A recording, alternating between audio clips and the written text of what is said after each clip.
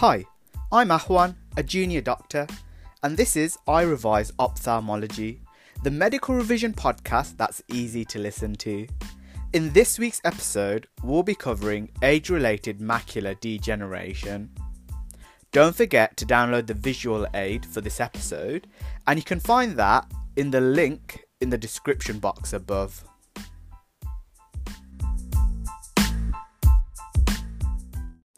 Age-related macular degeneration is a condition where there's gradual degenerative changes of the macula that leads to irreversible loss of vision. And you may have already guessed, but as the name suggests, this is associated with aging, and it's the leading cause of blindness in the UK for people aged over 60.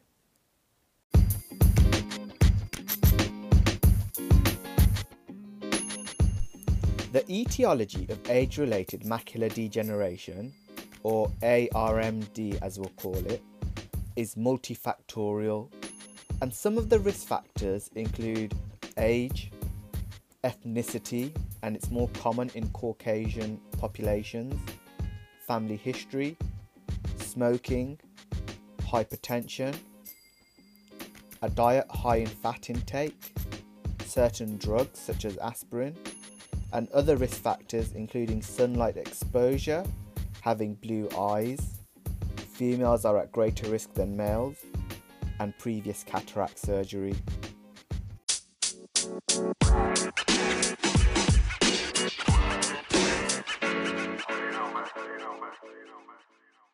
Let's recap some relevant anatomy. So you might recall from the anatomy episode that the macula is an area that contains the highest concentration of cone cells, which means it's responsible for the high visual acuity that you have, and any damage to the macula can result in loss of central vision, and you can get something called a central scotoma. In the centre of the macula there's a depression or a dip, which is called the fovea. So in ARMD, there's the presence of something called drusen, which are small yellow deposits in the retina, and this is build-up of extracellular material between Bruch's membrane and the retinal pigment epithelium, which is within the eye. And the drusen are made up of lipids and proteins, and they're something that can occur naturally with age, so you'd expect to see them in older people. In ARMD, you can get hard drusen and soft drusen, and we'll look at the differences between these.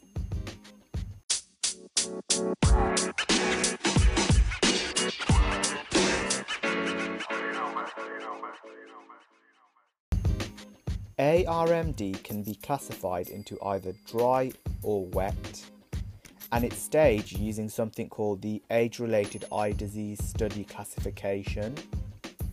And this is a helpful guide for clinicians in the management of patients with ARMD. A key difference between dry and wet ARMD is that in wet ARMD you get choroidal neovascularization, which means that you get formation of new deviant blood vessels, and this is caused by the release of something called vascular endothelial growth factor, or we call it VEGF for short. And these new blood vessels aren't good because they're leaky and they can cause visual loss through exudative leakage or hemorrhage. And that's why visual loss is usually more rapid and can lead to more significant visual loss in wet ARMD. Dry ARMD is more common. There's no neovascularization and it's non-exudative, which is why it's called dry. Dry ARMD progresses slowly and the degenerative changes occur over years usually. And the progress is monitored by the number and size of the drusen that you might see. However, remember that the appearance of the retina doesn't always correlate with the patient's visual acuity.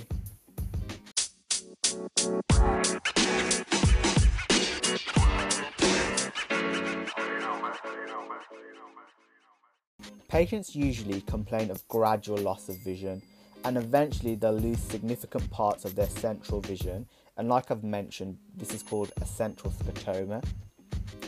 Vision's normally affected in both eyes, but you can get asymmetrical symptoms. And early on, patients might complain of a blurry vision, and they may get distortion of their vision where straight lines appear curvy.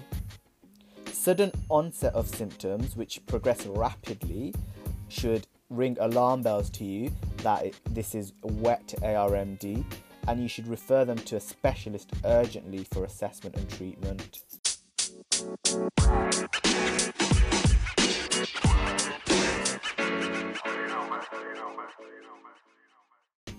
When these patients present to you, you should always take a look at the back of their eyes to examine the retina for any of the signs that we've spoken about. On examining the macula, you might also notice some macular hypopigmentation. In late ARMD, you will see some geographic atrophy. It's always important to assess the visual field in these patients to see what the extent of their visual loss is. And I already mentioned that the patients can get visual distortion, and this can be picked up by using something called an Amsler grid.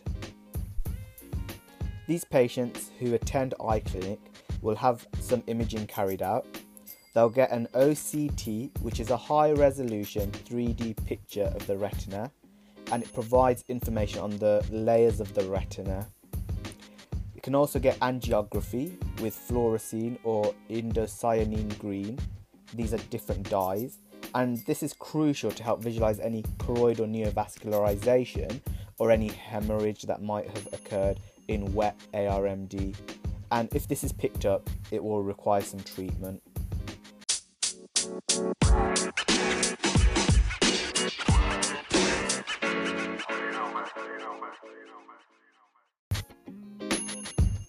Unfortunately, age-related macular degeneration has no cure, but patients should receive advice and support with modification of lifestyle factors to help slow down any progression of the disease. And these patients require regular follow-up and monitoring in a specialist clinic. In dry age-related macular degeneration, patients should be encouraged to take antioxidant and vitamin supplements, usually with things like vitamin C, vitamin E, beta-carotene, zinc, copper, lutein, and zeaxanthine. Patients can also be provided with low vision refractory aids, and they can also be registered as visually impaired. These things can be helpful early on, but they'll be of little benefit in late ARMD or in wet ARMD. So in wet ARMD, you need urgent and aggressive intervention, and it's usually managed by first-line treatment with intravitreal anti-vascular endothelial growth factor, so intravitreal anti-VEGF. This usually means a course of injections, and of course there are risks associated with intravitreal injections. These risks could be things like chemosis, which is edema of the conjunctiva, or endophthalmitis, which is something we spoke about during the cataracts episode, or retinal detachment. Other treatments for wet ARMD include things like laser photocoagulation and photodynamic therapy.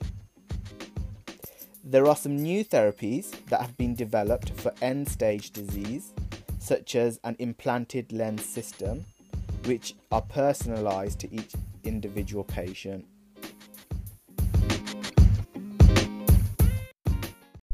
So here we are once again at the test yourself portion of the episode. I'm going to be asking you 5 questions, and don't worry if you don't know the answers. You can always go back and listen to the episode again.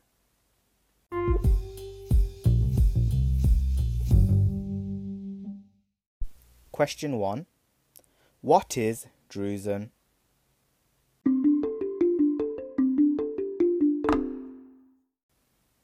Question 2. Can you name any risk factors for age-related macular degeneration?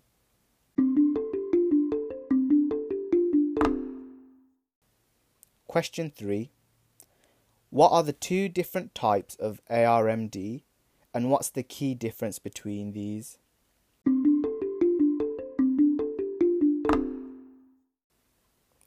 Question 4. What kind of visual symptoms might you get in age-related macular degeneration, and how could you test this?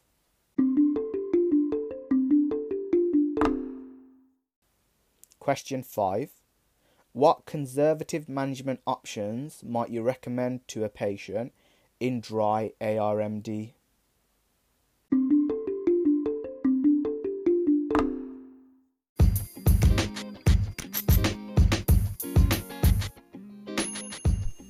Good job for getting through those questions. If you got a few of them wrong, don't worry about it. Just go back and listen to the episode again and try again. Let's go through the answers. Question 1. What is drusen? So drusen are yellow deposits under the retina. They're tiny yellow or white accumulations of extracellular material that builds up between Bruch's membrane and the retinal pigment epithelium. And they're made up of lipids and proteins, and they're something that can occur naturally with age. Question 2. Can you name any risk factors for ARMD? Like we said, it's multifactorial and there's many risk factors including age, ethnicity, family history, smoking, hypertension. Question 3. What are the two different types of age-related macular degeneration, and what's the key difference between them? Well, there's wet and there's dry, and the key difference is that in wet ARMD you get neovascularization, there's sudden onset of symptoms, and it's rapidly progressive. Question 4. What kind of visual symptoms might you get in ARMD, and how would you test for this? Patients will complain of visual distortion, so straight lines will seem curvy to them, and you can test for this using something called an Ansler grid. Question 5. What conservative management options might you recommend in dry ARMD? So things that you might recommend to them is to take antioxidant and vitamin supplements with vitamins such as vitamin C, E, beta-carotene, zinc, copper and lutein. You can give patients low visual refractory aids, and you can also recommend them to register themselves as visually impaired.